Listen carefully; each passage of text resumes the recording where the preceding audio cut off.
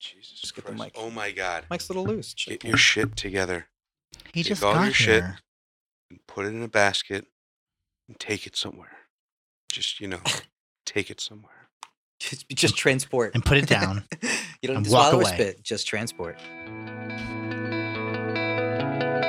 should have got more coffee. Jesus Christ. Hello, everyone, and welcome to another episode of Literally Literary. With us, as always, is Mr. Sean Faw. I am Joey Bonnier, and here he is, the man with zero plan, Sean O'Brien. He's always got a plan. I do always have a plan. Jesus. It's good, though. Yeah, I think So I strange. reused that one, to be honest. That's Yeah. fine. There's not that many, it also doesn't really, I think it's N. Your name? O'Brien, I'm pretty sure it is not too. Ann. So, Whatever. Plan. Poetic license. Plen. You don't say plen. I thought I'm allowed to do that. You can do anything you want. I'm just saying. I feel like Shakespeare did that. A man, a plan, a canal, Panama. Shakespeare definitely did that. So if he can do it. Oh, he did a lot of stuff, though. Oh, yeah, he He did. didn't He exist. made shit happen. Yeah, he didn't really He didn't exist, did he? Oh, look at that's fun. Yes, he very much existed. Yeah, he definitely very much existed. You sure? Yeah, I'm sure. Okay. I'm convinced. Alright. It's silly. That's a silly argument. I just like busy. You know? If I actually believed that you didn't believe it, it'd be a different discussion. But I believe he existed as much as I believe Jesus exists. Ouch, that's got to hurt, Sean. OB. Shakespeare is Jesus? I don't know, man. I'm willing to. So Jesus existing as a human being is not out of the question. Like I'm okay with believing that he did exist as a human being. Okay. I was just watching some Jim Carrey, and he is arguing that none of us exist and nothing is real. And I mean, well, that's also Sweet. true, but that's stupid.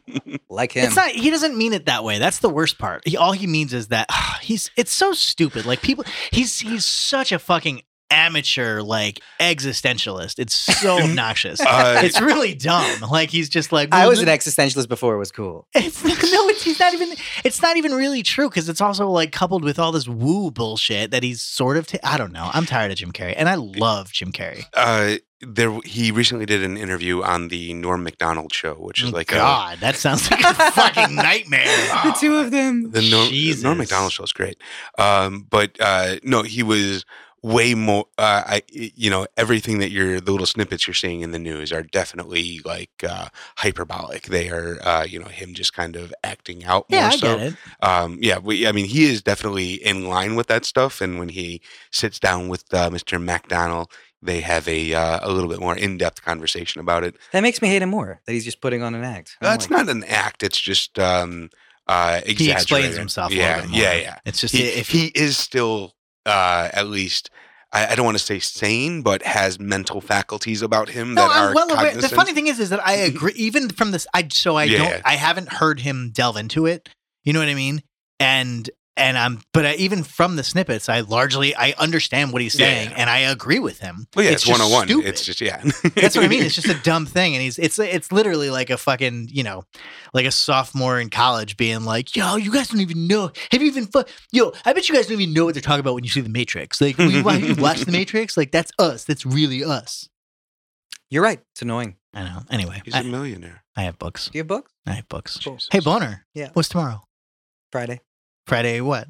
13th? October 6? Is that a special day? No. Oh.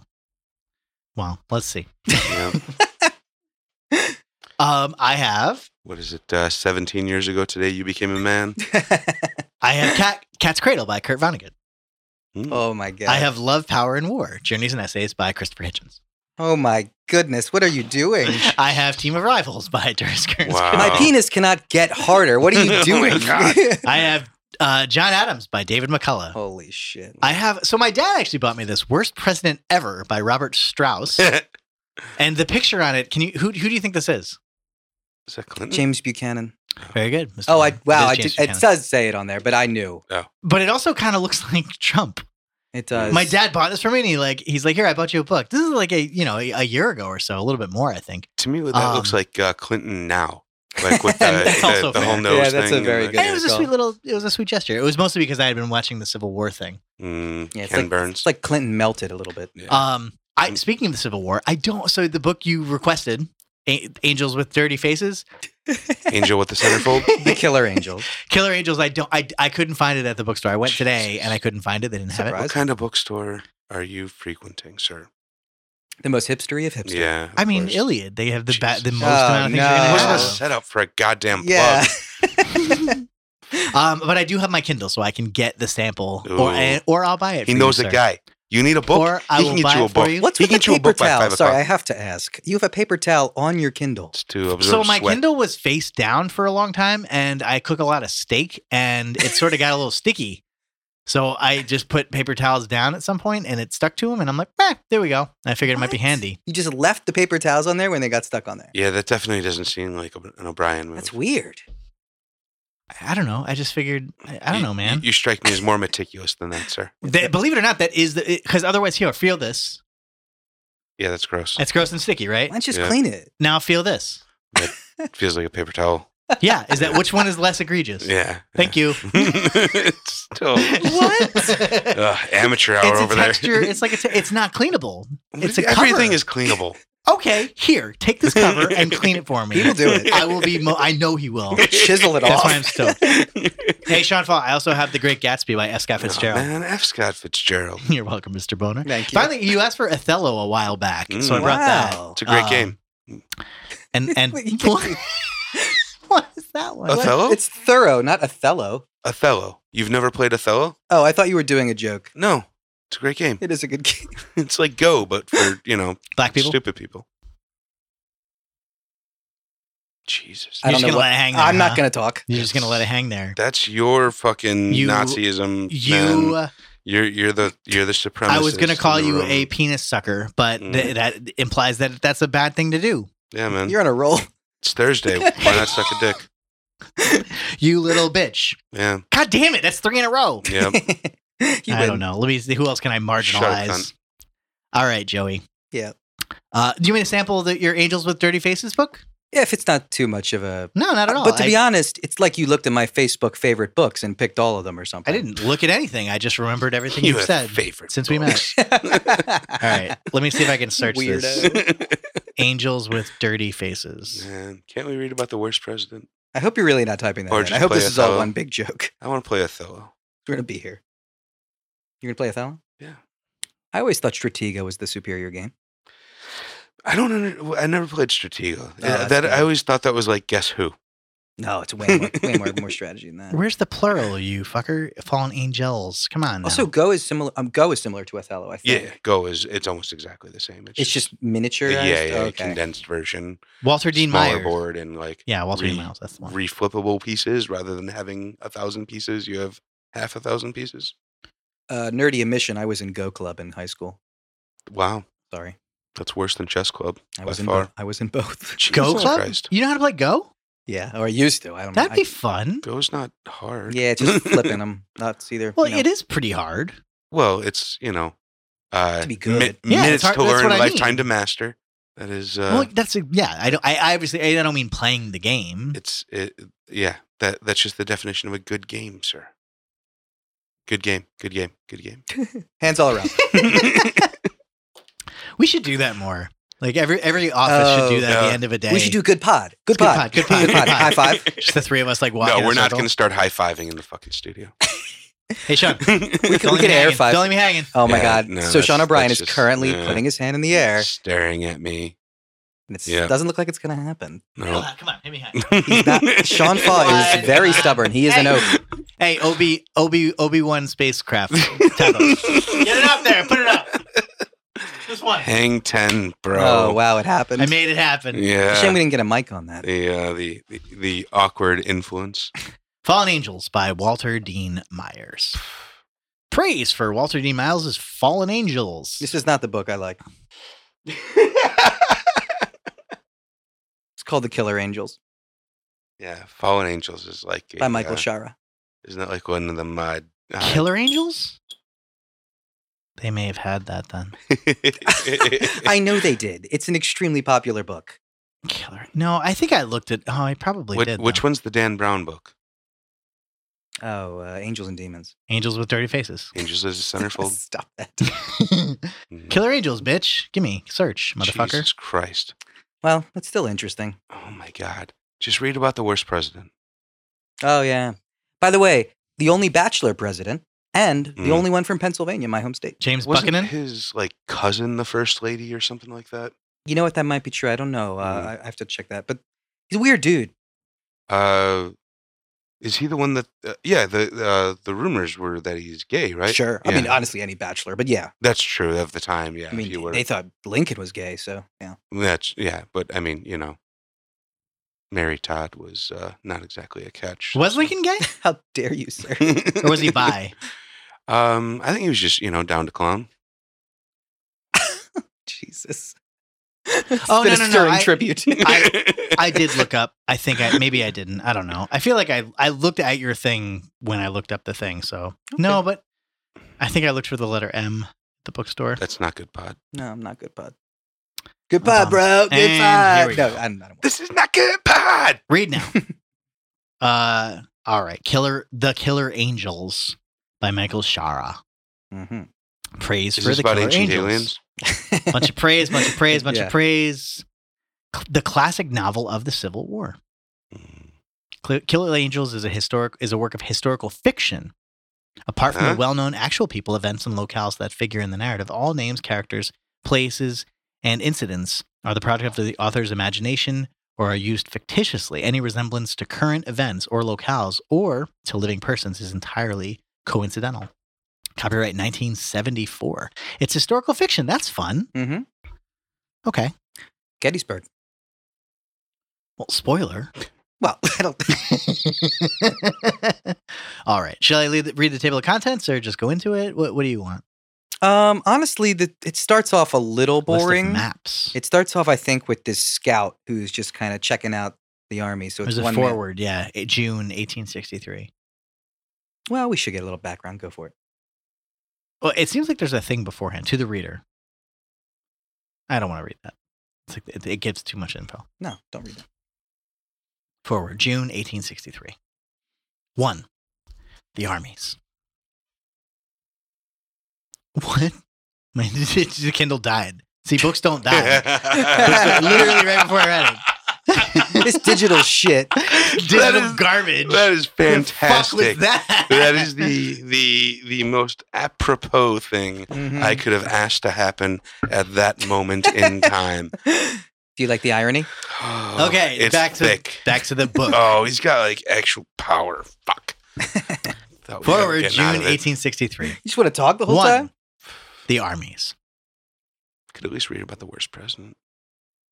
On June 15th, the first troops of the Army of Northern Virginia, Robert E. Lee commanding, slip across the Potomac at Williamsport and begin the invasion of the North. It is an army of 70,000 men. They are rebels and volunteers. They are mostly unpaid and usually self-equipped. It is an army of remarkable unity, fighting for disunion. Sorry. It What is about that union? It is Anglo-Saxon and Protestant. Though there are many men who cannot read or write, they all speak English. They share common customs and a common faith, and they have been consistently victorious against superior numbers. They have as solid a faith in their leader as any veteran army that ever marched. They move slowly north behind the Blue Ridge, using the mountains to screen their movements. Their main objective is to draw the Union Army out into the open where it can be destroyed. By the end of the month, they are closing on Harrisburg, having spread panic and rage and despair through the north.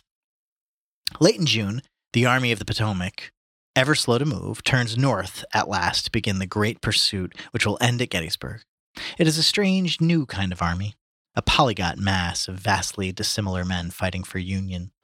There are strange accents and strange religions, and many who do not speak English at all. Nothing like this army has ever been seen upon the planet. It is a collection of men from many different places who have seen much defeat and many commanders. They are volunteers, last of the great volunteer armies, for the draft is beginning that summer in the north. They have lost faith in their leaders, but not in themselves. They think this will be the last battle, and they are glad that it is to be fought on their own home ground. They come up from the south, 80,000 men, up the narrow roads that converge toward the Blue Mountains. The country through which they march is some of the most beautiful country in the Union. It is the third summer of the war. Oh, sorry. It is the third summer of the war. I love this book because of many reasons, but one, let me just say this thing about the historical Do you fiction. love war? I don't love it. You're fascinated by it. That's fair. I think You love it. the book isn't really historical fiction. It's more dramatized history, where it's not like, oh my God, did the South win the Civil War? What happened? Blah, blah, blah. No, it's actually pretty much what could have happened. It's just extra stuff added in to make it more flair and more dramatic. So I really appreciate that part of this. He kind of sticks to most of it. Two, in a separate point, I love the way they portray the Union Army in this book.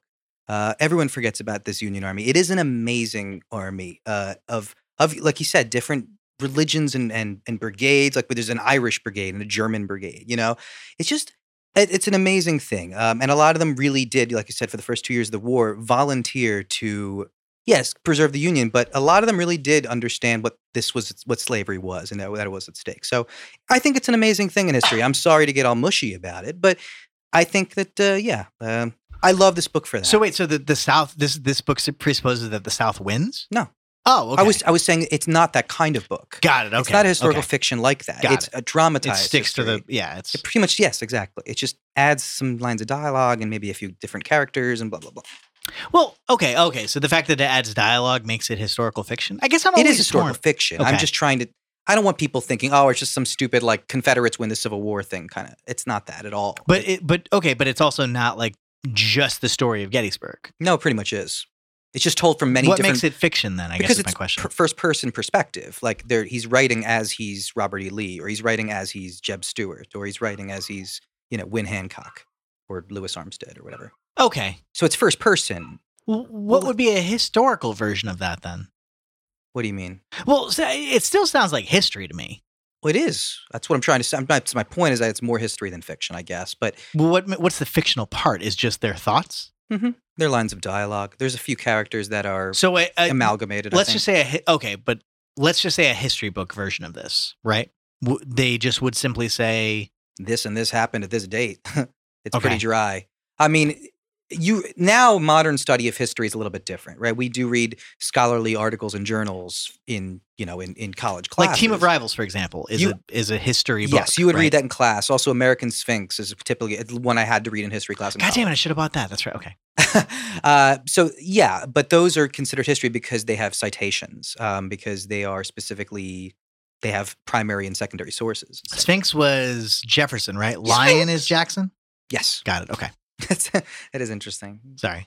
I know. I always forget because when I always see the two and I'm like, oh yeah, I got to get those. But I never remember which one is better and which one's which. Oh, the Jefferson one is infinitely. Okay. That's Sphinx. American Sphinx. Yes. That's Jefferson. Okay. Read that. Got it. Sphinx. What was that? That's I just want that as a Venture drop. Brothers. Okay. 2. The men. Robert Edward Lee.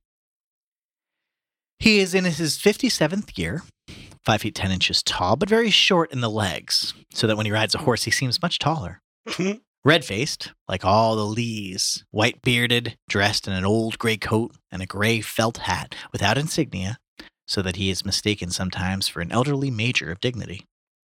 An honest man, a gentleman. He has no, quote, vices. He does not drink or smoke or gamble or chase women. He does not read novels or plays. He thinks they weaken the mind. He does not own slaves, nor believe in slavery, but he does not believe that the Negro, quote, in the present stage of his development, end quote, can be considered the equal of the white man. He is a man in control. He does not lose his temper, nor his faith. He never complains. He has been down that spring with the first assault of heart disease, which will eventually kill him. Fucking spoiler, Jesus. He believes absolutely in God. He loves Virginia above all, the mystic dirt of home. He is the most beloved man in either army. He marches knowing that a letter has been prepared by Jefferson Davis, a letter which offers peace. It is to be placed on the desk of Abraham Lincoln, the day after Lee has destroyed the Army of the Potomac somewhere north of Washington. James Longstreet, Lieutenant General, 42, Lee's second in command, a large man, larger than Lee, full-bearded, blue eyes, ominous, slow-talking, crude. He is one of the first of the new soldiers, the cold-eyed men who have sensed the birth of the new war of machines. He has invented a trench and a theory of defensive warfare. But in that courtly company, few will listen. He is one of the few high officers in that army not from Virginia. That winter, in Richmond, 3 of his children have died within a week of a fever. Since that time, he has withdrawn, no longer joins his men for the poker games he once loved, for which he was famous. They called him Old Pete, and sometimes the Dutchman. His headquarters is always near Lee, and men remark upon the intimacy, and some are jealous of it. He has opposed the invasion of Pennsylvania, but once the army is committed, he no longer opposes. Yet he will speak his mind. He will always speak his mind. Lee calls him, with deep affection, my old war horse. Since the death of Stonewall Jackson, he has been Lee's right hand. He is a stubborn man. George Pickett, Major General, 42, gaudy and lovable, long-haired, perfumed. Last in his class at West Point, he makes up for a lack of wisdom with a lusty exuberance. In love with a girl half his age, a schoolgirl from Lynchburg named LaSalle Corbell, to whom he has vowed ne'er to touch liquor. Received his appointment to West Point through the good offices of Abraham Lincoln, a personal friend, and no one now can insult Abe Lincoln in Pickett's presence, although Lincoln is not only the enemy, but the absolute utterest enemy of all. On the march toward Gettysburg, Pickett's Virginia division is by a trick of fate last in line. He worries constantly that he will miss the last great battle of the war. Richard Ewell, right? Mm-hmm. Richard Ewell. Lieutenant General, 46, egg-balled, one-legged, recently married. He refers to his new wife absent-mindedly as Mrs. Brown. Eccentric, brilliant, chosen out of all Lee's officers to succeed a portion of Stonewall Jackson's old command. But he has lost something along with the leg that a soldier sometimes loses with the big wounds. He approaches Gettysburg unsure of himself, in command of 20,000 men. Ambrose Powell Hill, Major General, 37, has risen to command the other part of Jackson's old corps. How is this better than Ken Burns? A moody man, often competent. This is my Ken Burns now. Bad-tempered, wealthy, aspires to a place in Richmond society, frets and broods and fights with superiors. He wears a red shirt into battle. He should be a fine soldier, and sometimes is. But he is often ill for no apparent reason. He does not like to follow orders. At Gettysburg, he will command a corps, and he will be sick again. So just quickly, Ken Burns made his Civil War documentary in part because he read the book and was influenced by the book. The book came out in 1974. Well, this book, he read this book and was like, I'm going to make Civil War. Kind of. I mean, he quotes it as an influence. I don't know if it's the entire influence. That's cray. Yeah. Is that cray, Sean? it's apropos. Yeah, it makes sense. Louis Armistead, Brigadier General, 46, commander of one of George Pickett's brigades. They call him Low, which is short for Lothario, which is meant to be witty, for he is a shy and silent man, a widower. Descended from a martial family, he has a fighter's spirit, is known throughout the old army as the man who, while a cadet at the Point, was suspended for hitting Jubal Early in the head with a plate. By the way, Jubal Early, you remember Jubal Early before I mentioned him? The No. biggest proponent of the lost cause, the theory that, the South really shouldn't have lost the war and blah, blah, and blamed all these people, and was really one of the original white supremacists and KKK guys. Oh, so during Reformation, he was, got it, okay. Yeah, he was that. But it was interesting is that Armistead is kind of the unsung hero of this book. Fred? Lewis, the guy who's just talking about, Low. Was suspended for hitting Jubal Early in the head with a plate. has developed over long years of service a deep affection for Winfield Scott Hancock, who fights now with the Union. Armstead looks forward to the reunion with Hancock, which will take place at Gettysburg. Richard Brick Garnett, Brigadier General, 44, commands the second of Pickett's brigades. A dark-eyed, silent, tragic man followed Jackson in command of the old Stonewall Brigade. At Kernstown, he has made the mistake of withdrawing his men from an impossible position. Jackson is outraged, orders a court-martial which never convenes. Jackson dies before Garnett, accused of cowardice, can clear his name and redeem his honor, the honor which no man who knows him has ever doubted. He comes to Gettysburg a tortured man, too ill to walk. He believes that Jackson deliberately lied.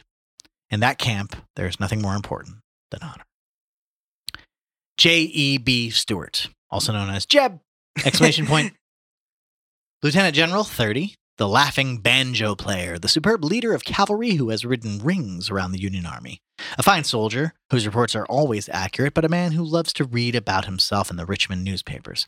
His mission that month is to keep Lee informed of the movement of the Union Army. He fails. Jubal Early, Major General 46, commander of one of Ewell's division, a dark, cold, icy man, bitter, alone. Fuck that guy. Left the point to become a prosecuting attorney, to which he is well suited. A competent soldier, but a man who works with an eye to the future. A slippery man, a careful soldier. He will build his reputation whatever the cost. Dick Ewell defers to him. Longstreet despises him. Lee makes to do with the material at hand. Lee calls him, my bad old man. These men wore blue. What does that mean, Joey? Now he's going to talk about the Union. Right. Joshua Lawrence Chamberlain. Colonel, 34. He prefers to be called Lawrence, a professor of rhetoric at Bowdoin University. Or Bowdoin, yeah. Bowdoin. Yeah, Bowdoin University. Professor of bullshit. Sometimes... How dare you, sir? Sometimes professor of natural and revealed religion, successor to the chair of the famed Professor Stowe, husband to the Harriet Beecher. Tall and rather handsome, attractive to women, somewhat boyish, a clean and charming person, an excellent student. Couldn't he be attractive to men, too? Phi Beta Kappa. He speaks 7 languages and has a beautiful singing voice. But he has wanted all his life to be a soldier. The university will not free him for war, but in the summer of 1862, he requests a sabbatical for study in Europe. When it is granted, he proceeds not to France, but to the office of the governor of Maine, where he receives a commission in the 20th Regiment of Infantry, Maine Volunteers, and marches off to war with a vast faith in the brotherhood of man. Spends the long night at Fredericksburg, piling corpses in front of himself to shield him from bullets.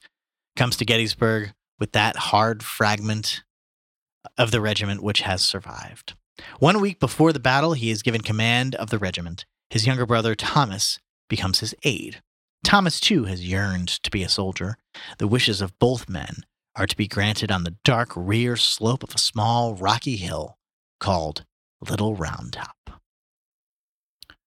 John Buford, Major General, 37, Sean-Fa, a cavalry soldier, restless and caged in the tamed and political East who loves the great plains and the memory of snow. A man with an eye for the good ground, already badly wounded and not long to live, weary of stupidity and politics and bloody military greed. At Thoroughfare Gap, he held against Longstreet for 6 hours, waiting for help that never came. Too good an officer for his own advancement, he rides a desk in Washington until luck puts him back in the field, where he is given 2 brigades of cavalry and told to trail Lee's army. He is first into Gettysburg, where he lifts up his eyes to the hills. He is a man who knows the value of ground.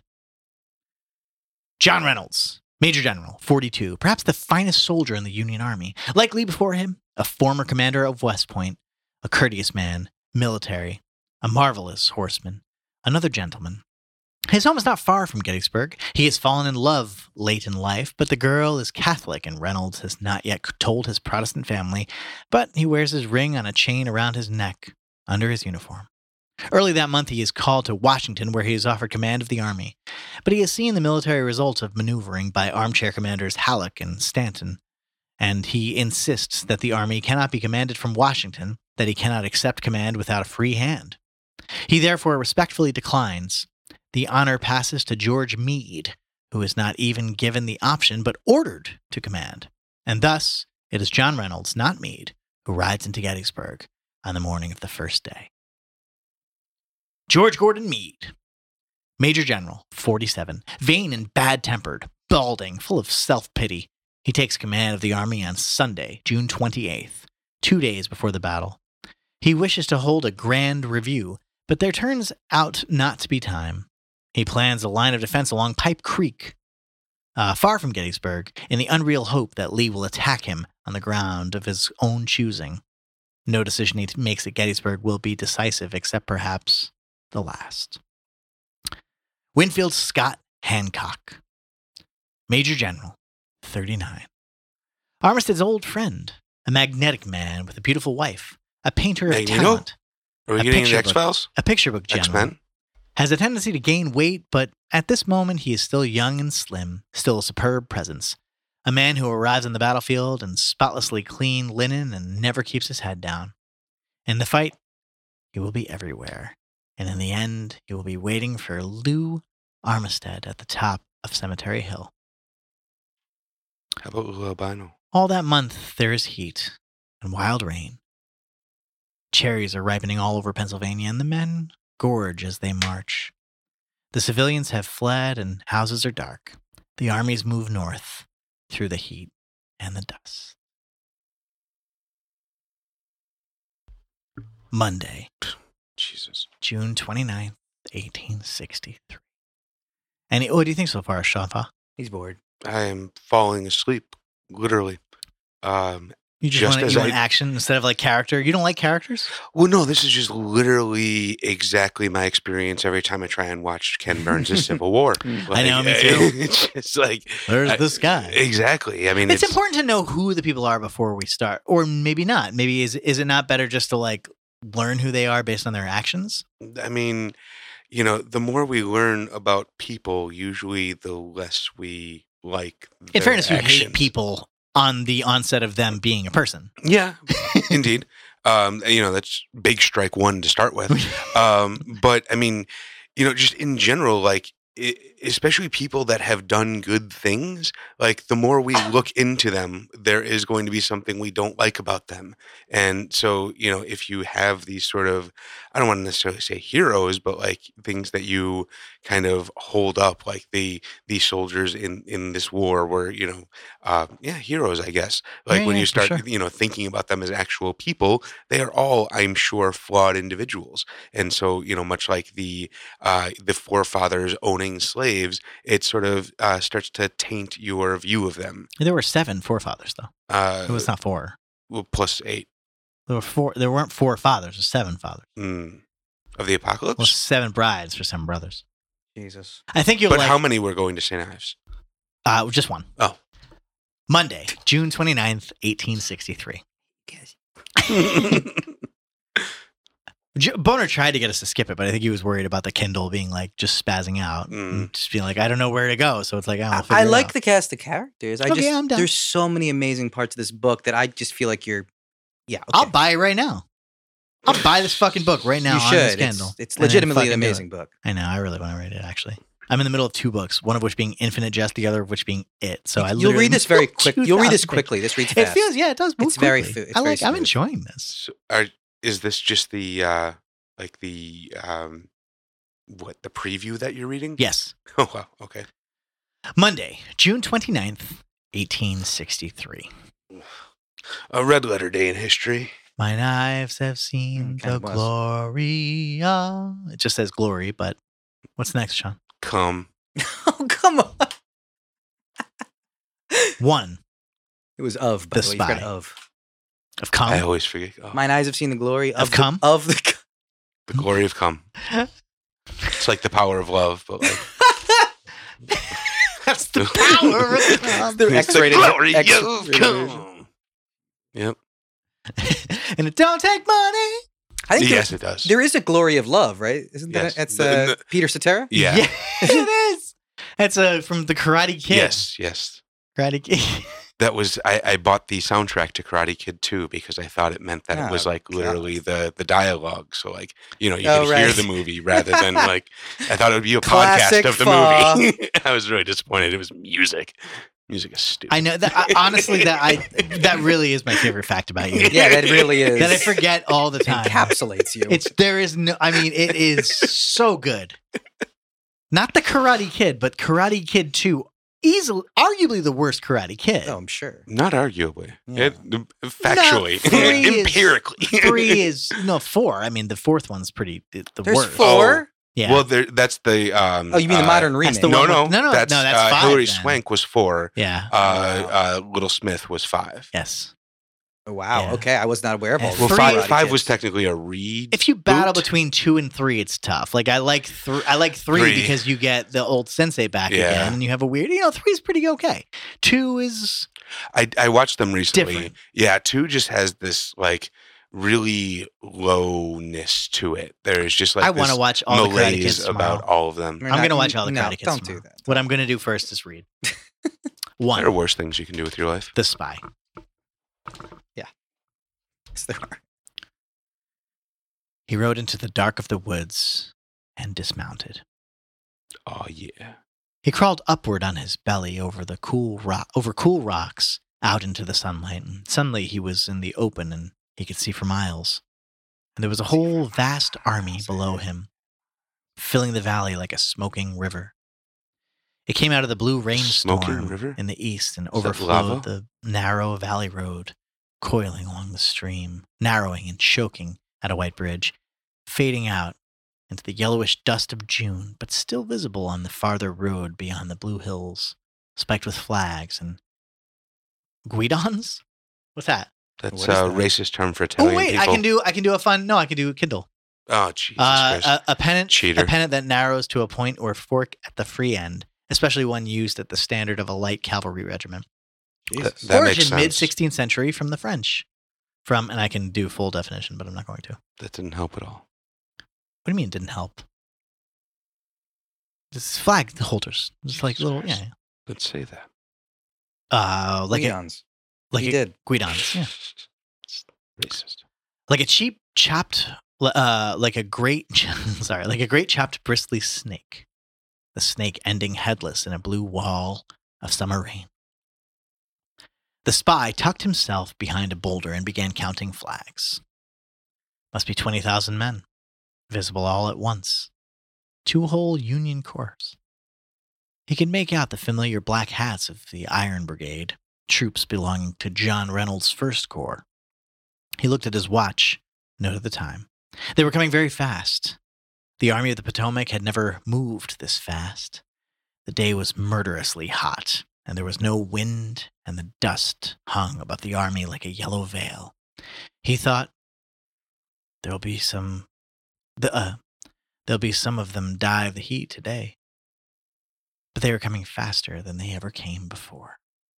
He slipped back down into the cool dark and rode slowly downhill toward the silent, empty country to the north.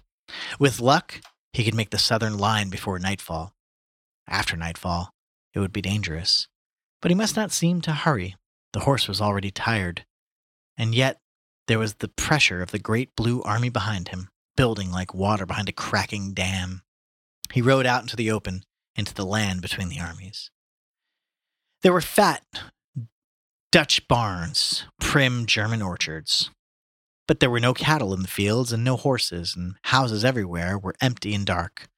He was alone in the heat and the silence, and then it began to rain, and he rode head down with the monstrous lightning.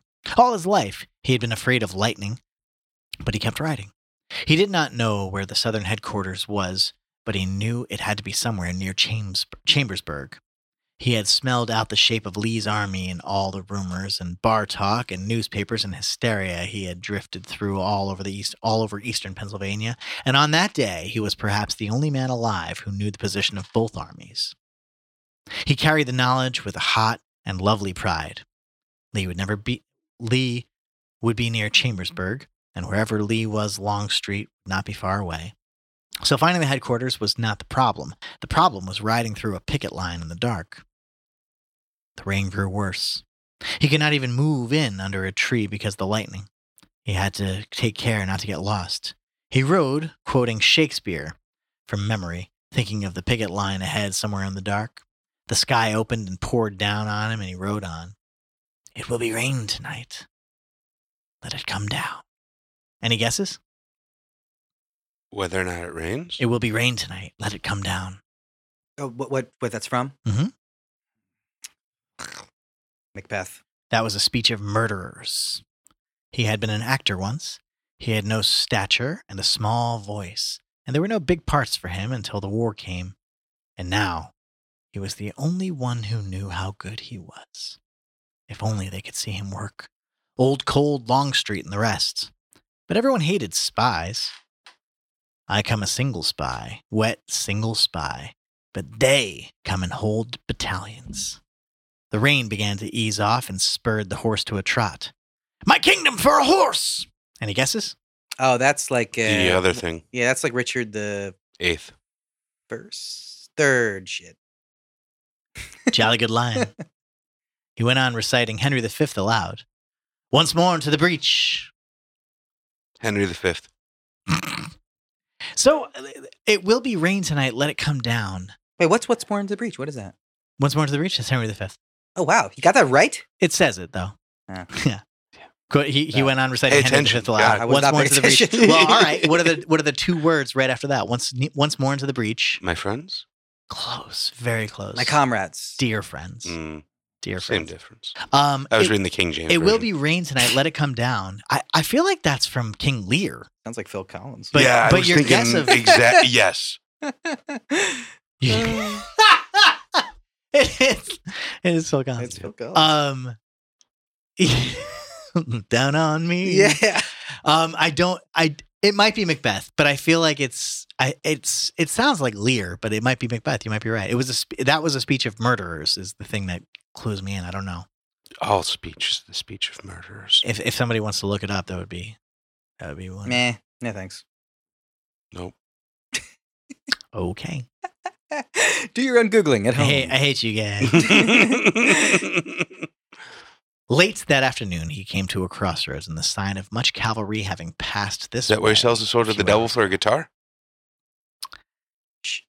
His own way led north to Chambersburg, but he knew that Longstreet would have to know who these people were so close to his line. He debated a moment at the crossroads, knowing there was no time. A delay would cost him in daylight, yet he was a man of pride and the tracks drew him.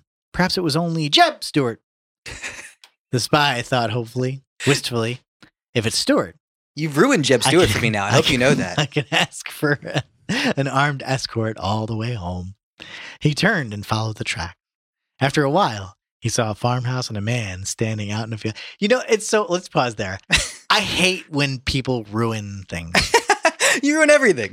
I try not to. I'm just kidding. I know. But it's so funny when like someone makes a reference to a song or like just sings a song in a very particular way. Yeah. Or just makes a reference to a thing that you like, that you have a very emotional connection to, and then someone just does something just because it's funny at the moment, and then they ruin it for the rest of your life. One thing that really This is bothers my me. existence. That is your existence. And I guess maybe that's why we tune you out so much. Yeah, that's probably why. Sorry, go ahead. Nailed it. Boner, Oh, I hate when people fuck up the lyrics for a famous song, and then you can't get it I out of your head for the sing rest the of your bad life, yeah. lyrics. I know. God damn it. Is that why you hate Weird Al? Excuse me while I kiss this guy. Ooh, wow. Yeah. No, I can't say. I love Weird Al. How Yeah. dare I say that? You will get banned from the Fallcast I Studios, know. that's for sure. Where was I? He turned and Spies. followed the tracks. Oh, After a hell, while, hell. he saw a farmhouse and a man standing in a field in a peach orchard, and he spurred that way. The man was small and bald with huge round arms and spoke very bad English. The spy went into his act. A simple-minded farmer seeking a runaway wife, terrified of soldiers. Why's the farmer got to be simple-minded? The bald man regarded him sweatily, disgustedly, told him the soldiers just gone by were Plu soldiers, What now? Yankees. Plu? Blue? Plu, P-L-U, quote. Plu soldiers. It's probably Probably blue. means blue, right? Yeah, I'd imagine. The spy asked, "What town lies yonder?" And the farmer told him, "Gettysburg." What yonder wind does break. But the name meant nothing. The spy turned. I like that, actually. That's cool. The spy asked, what town lies yonder? And the farmer told him, Gettysburg. But the name meant nothing. I like that. Sean, do you like that? Yeah. It's an interesting story. Gettysburg is meaningless. Like they fought over a town that was, just it's just literally that's just nothing, where they but happen to everybody, be, right? everybody just happened to converge. And it's Yeah. like, fuck it! It's like Yeah. literally just the two most powerful armies in the world. Antifa. This guy. ruins my birthday. I'll tell you. Go ahead, what were you going to say? What was I going to say? Oh! I think we always forget that Lee invaded twice, right? He invaded once and lost in Antietam and had to go back, and now he's invading Pennsylvania and Maryland. I think people forget that when they talk the War of Northern Aggression, that we're always invading. If Lee didn't had his way, he would have probably burned Philadelphia. So Sweet. no, not cool, not key. Wait, so how did the Civil War start? What do you mean, Fort Sumter or Sure. slavery The or Boston. No, the what- Constitution? I How mean, far the, back? actual, the first, No, that's the different. first shot fired. Fort Sumter is Okay. what they say. Was that the shot heard around the world? No, that's revolutionary. Oh, goddammit. Again, twice. All right. The first big battle was Bull Run or Manassas. Yeah, So that was really. but the no, first Sumter. battle. Tell me about Sumter. Well, Sumter, no one died. Fort Sumter was off the coast of Charleston, and South Carolina. yeah, so there was like a garrison of Union soldiers, and basically Mr. Garrison? everyone in South Carolina said, we're going to surround the fort, and they fired some cannon. What toward was the fort? The fort was an American Yeah, fort, American basically? Army So- fort, just okay, defending the coast of South Carolina got it. From the British, theoretically. from everyone. Okay. Yeah, but they're right, the British. They're Okay. probably our big enemy, I guess, or maybe France. No, British. Yeah. Yeah, Whoever I mean, it was. nobody at the time. Yeah, but pirates, Nevertheless, sure. yeah, sure. Anybody. It was just, okay. So, and then a bunch of Southerners surrounded it. And then what happened? They fired on it. So who fired first? The Confederates. Why? Well, the entire Slavery. cause. Yeah, yeah. Exactly, Thank you, yeah. thank you. James Buchanan. I have this whole book over here, the worst president ever. That Austere, explains that part. severe. He held this country dear. Okay, His cool. oratory So filled with Fort full of- Sumter is. So that's why they call it the War of Northern Aggression, though. That's Well, kinda they call it the weird, War right? of Northern Aggression because the the Union invaded the South. When? Well, like Manassas? 20 million times. But Manassas, yeah. Anytime they go down from Washington into Virginia, which is like a million times, they're invading technically the South. So but- that is what started. But also, don't forget, there's the whole Western Theater, right? So there's a whole other Union I did army forget. invading Tennessee. Okay. Which is again the South. Okay. Tennessee's the border state, So the North was invading Tennessee. and also a little bit of and Mississippi and. Was it the was North invading Aurora completely Borealis. the Well, whole don't forget, time? the Union also blockaded the entire Confederacy with their navy in okay. the first few months. So to clarify, Sorry, it's just, no, it's fine. The let's just break down the Civil War in like the best possible, the easiest possible terms I Slavery. can from the beginning. Sure, we've got Jesus Christ. slavery but basically, but slavery just was a thing, and the North hadn't abolished it yet. It was just that. yes, that this was obviously it was tending to happen. It was Mostly trending because, toward it. yeah. So there was two things: the Missouri Compromise, which was the big one, which was basically Missouri said, Why are you so concerned with how a civil war starts? "Uh-oh." That's cute. Because I honestly, every time I either watch the Civil War or think about the Civil War or Yeah. talk about the Civil War, I honestly don't know anything Yeah. about it. Yeah. I know all the buzzwords and I know all the important things, but I Oh. really don't know the narrative. I just don't know the narrative of it. And I've watched the Civil War. I've watched the first episode of Civil War so many fucking times. I still don't understand it. It doesn't do a great job. I would say the first episode is okay. It doesn't do a great job of really getting to the heart of the backstory. Okay. How Um, would you explain it then? Well, one, slavery is always the issue, right? Sure. Right, And it yeah. happens to be that, as we're further expanding west, states have to decide whether they're slavery or free. And Right. Okay. The expansion west is the so there's thing. Got it. always that tension, and there literally breaks out into fighting and deaths in Kansas, Nebraska, and Missouri. So there's already, even before the Civil War starts, there's already these unrest between specifically states who want to be free or slave. Okay. Then there's also the Dred Scott decision, which was The dreaded Scott. which is so there's like the things we're pointing to all these specific things: John Brown, the Dred Scott decision, the Missouri Compromise. What's What John was Brown? Dred Scott? But my point is, these are all little tiny points on a line, and the line is just all leading to abolition in the North, and the election of Lincoln was that final straw that broke the camel's back. That the South finally saw, wow, we really are going to have to be turning into an abolitionist. Militant. Yeah, Okay. they can either fight or they can become abolitionists, and they decided to secede. That's about it. Okay, so when they seceded, they seceded. The South in general just were like, you know what, fuck it, we're our own country. There was no it was interesting about this because you always talk about states' rights, but immediately they became a confederation of southern states. Yeah. They were like, no, we want our own federal government, but, of a different country together. Like states' rights, sure, but like we want. Yeah, it was very similar to the United States Constitution, honestly, except for obviously slavery, the Confederate Constitution. I mean, they had a president, they had a Senate, they had all this stuff. How much different from Catalonia or Kazakhstan? Stop doing that. You're Sorry. making really salient points. I don't like it. So once they seceded, they're their own country.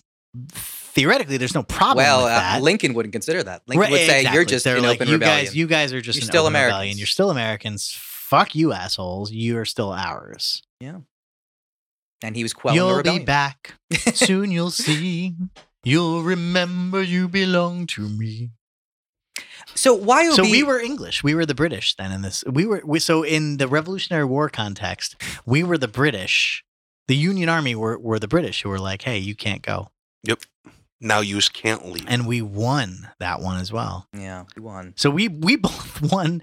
So America won both the rebellion and the fight against the rebellion. Mhm. Yeah. As it goes with all people, you rebel and then you become what they rebel against. If the South had won, do you think they would have maintained their borders and allowed America to thrive? Or do you think they would have, I guess in those times it would have been, they would have had to have invaded the North and like taken Washington, D.C. and then they just would own the North as well. That probably right? wouldn't have come to that. So you think they would have formed their own they would have, southern country? they would have probably formed a treaty and said, let's just have independence, and Lincoln would have been forced to. Because that's all they wanted anyway. Yeah. But the North was like, no, fuck you, you're ours. Yeah. I mean, to be honest, the reason why Lee did invade the North was not necessarily to say, I want to take over Pennsylvania. It was to sue for peace. It was to force the army that was invading Virginia to come north. Because to sue for peace? That's just a phrase. It's like a boy named Sue. Gotcha. But I guess also they didn't want the invasion in Virginia anymore because the farmland was being fucked over, right? They were destroying railways and everything, blah, blah, blah. So just to get the army out of Virginia, they're like, let's go north. At least the worst that can happen is, at least we'll live off their land. We'll steal their slaves. We'll fuck over their people. And, the worst that happens is we lose a battle there. The same thing as losing a battle here in Virginia. Crazy. Okay. By the way, Lee wanted to resign. Fight the terrorists over when? there instead Why? of over here. As soon as Gettysburg was over, as soon as he lost, and Spoiler. and Jefferson Davis refused. He wouldn't let him, and it was interesting because Lee wanted to resign like all the time. He really was not. He was not really into it. He wanted to go back home, but he realized this is his duty. He was such a fucking obsessive. He was almost like Ned Stark of slavery. He was just obsessed with honor and duty. He had to do it. Ned Stark. Sorry. So when that's you said TV. Ned Stark, the first thing that came to mind was Stark's Pond in South Park, and I was thinking of Uncle Ned. Uncle Ned, and I was like, oh, Ned Stark. Hey, boys, how you doing? He fights. I don't know. No, that's Oh, no, that's Ned. Ned. Yeah, Ned's Oh. I got don't know if the he's voice an box. uncle, but he's Uncle Jimbo's buddy. Yeah. Jimbo, Uncle yeah. Jimbo. Ned's, but got it. There it is. See, it's a triple threat. It's like wrong in 4 different ways. Yep. You couldn't be more wronger if you tried. I could. Mm. Just let me try. Oh my god. Continue, Joey. I don't know. I'm curious as to why you're always bored or you can't quite. I'm not bored. No. About Why I can't retain it? Yeah, maybe. Yeah. What's the deal? Maybe because honestly, it's never been told to me like in a narrative way that is easy to He understand. needs you to tell him a story. Kind of. Well, but that's it. I need an emotional connection to it. That's human. literally It's- human nature. You know what I mean? If I just listed off a bunch of facts, like who the fuck knows Yeah. when the War of 1812 was fought? You know what I mean? Oh, that's But, why like- history class was always bullshit, and like why people that Yeah. actually study history have like a deeper understanding and a deeper respect for it because I think you're right. Sue. It's a right. story, man. His story. Yeah. Yeah, I think they need to Herstory. they need to give history classes more kind of like this book where it's just a cast of characters and all of their perspectives, and these characters are fascinating and they all have relationships with each other. And you see that, like I said, with Hancock and Armistead, which is really like this, bromance of the book. Yeah. Which is crazy, but that's the story of Gettysburg. Is the Killer Angels? It's obviously the history as a background, but when you start telling it as these crazy cast of characters, I think it's way more interesting. And that's one of the reasons why I love the book. It can be. I mean, I think part of it is that the narrative of war eludes me in general because I don't really know. What's the pun? General. Bad. God damn it. Yes, there it is. There it is. Sorry. Well, why? Why does it elude you? I guess I just don't understand the objective. Like the end of, well, I don't know. I don't know. You do understand it. Maybe you just don't. I just don't know how to turn it into a narrative, I guess. That's the thing. You know what I mean? Like one battle follows another battle follows another battle. The man went here and they fought. The man went there and they fought. I guess there's maps. That's why there are maps. And so you look at that stuff. But yeah, I mean, in the end, I think that's probably part of it. Watching Game of Thrones. You need the map. You got to like kind of plot the thing. Even that, I don't, the entire beginning. Yeah. I think I was watching Game of Thrones or whatever, and Kelly's like, she's like very riveted by the beginning of the map. And she's great with history. But I'm just like, she's like, aren't you? She's like, oh, look, the map changed. I'm like, wait, what do you mean? She's like, the whole beginning sequence, it's like the map, it's showing you where everything is. I'm like, it is? And she's like, yeah, aren't you watching it? I'm like, no, we're just like zooming around a map. I don't know. Like the fucking, I don't know. I don't know what it is. I don't have any emotional connection to it. It's just so, I don't know. Okay. I also want to recommend the Ken Burns Vietnam documentary that's out right now. Yeah. I watched the first 2 episodes. Very good. Seriously, it's like his best since the Civil War, I think. It's also much better with this than with the narratives. Whereas with the Civil War, he kind of forgot a few narratives and it was, a little weird. But in this one, he gives a lot of Vietnamese people their say, and it's very interesting. And there's a lot more footage, obviously, because it's from the 60s. So I really recommend that. And I also want to bring up this whole interesting point about the historian community, the academic community. There's a whole section of them that hate Ken Burns, that despise him, that think he's just kind of... He's like, yeah, it makes sense. But they're also a little bit jealous. He's like, yeah, of course. They're like, the sellout. Or, exactly. The sellout and the Hollywood. They're punk historians. Yes, exactly. And the thing is, the historian community is all internal. Like, they write journals and articles for themselves. Oh, yeah, of course. So when the idea of someone kind of like selling out and selling it to the mainstream... The masses, yeah. Honestly, they get bitchy about this, but I think it's wonderful. I think that's what how they're supposed to be doing. Exactly. If you're just talking to yourself over and over again, what the fuck? What's the point? Why is history important? Why is it important to know history at all? Wow. Those who do not learn the lessons of history are doomed to repeat. Yeah, but that's all people. That's everybody, though. Like that is people. People do not know their history, and thus they are doomed to repeat it. Right. And that's just the nature of the beast. Right, but the idea is to try and break that cycle. That is the idea of a library. That is the idea of learned men. Alexandria. That is the trying to Athens, accumulate Vienna, enough. Unreal. Well, people get mad when you got enough intelligence in one place or enough information in one place. That a lot of people don't want the world to change, so those become targets. But that is something that is increasingly becoming. Well, I was going to say scarce, but then I remember hearing a report recently that libraries are being used more so than they have been in the past. So, like, there has been a recent uptick in the last, 5 years or so. It's because of this podcast. Yeah. I'm a member of 2 libraries. I thought are you... Yep, he's grabbing his keys. Yeah, are you lying to one of the libraries? No, there's the LA County, mm-hmm. which is like West Hollywood or like the bigger, It has a rainbow stick. LA County. Oh, wow, it does. That's fun. Everything West Hollywood. The LA County libraries. Mm. And then there is the actual Los Angeles Public Library, the city. Wow, that's a horrible design. Yeah, that's pretty ugly. God, LA's stupid. Yeah, but this is like the cool one downtown. Like this is for the awesome one downtown. Yeah, look, it's so modern. But also, if you have a library card, you can access the entire Criterion collection on your computer, online for free. Oh, you can stream it. You can stream the entire Criterion It's actually really cool. Like Chimes of Midnight, you can stream that shit. It's crazy. Yeah, I've heard that there's a lot available now, which is like actually kind of being fought. But I guess the way that they run it is like the same as they used to run it with the DVDs. So they like literally have a certain number of these digital copies that you then check out when you watch. When's the last time you were in a library, Sean Fall? I think I shot something in a library a few years ago. But yeah. No, I mean voluntarily. Too soon. Voluntarily, never. Do they still have the newspapers with the bamboo sticks? That's got to all be digital now.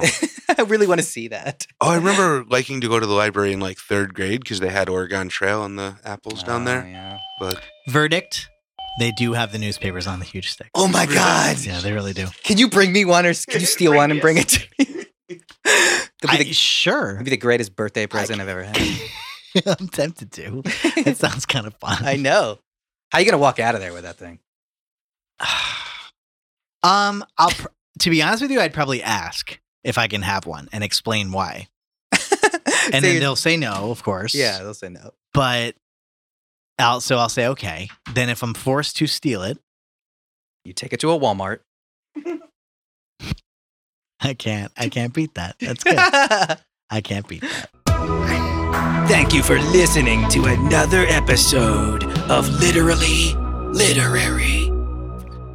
Remember to follow us at Politinkering on the Twitters there. You can also follow Joe at Joe Bonnier. Joe's? At Joe Bonnier. .org. .edu. Is it Joe Bonnier, right? JOEBONIER. All right, on the Twitters there. You can also follow Sean at... did you say Joe I am? Like Will I am? I did not. No. You can also follow Sean wherever he goes. Do not follow me. You can also check out our other shows on Fawcast.com. Politinkering, Text Before Calling. Going down on South Park. Wild Wild Westworld whenever it comes back. Head over Subscribe. to our Rate us. page. Yes, thank you. Subscribe to us and rate us. Rate a review. Friends. Tell a friend. Tell your enemies. We're going to eat. I'm hungry. Thank you.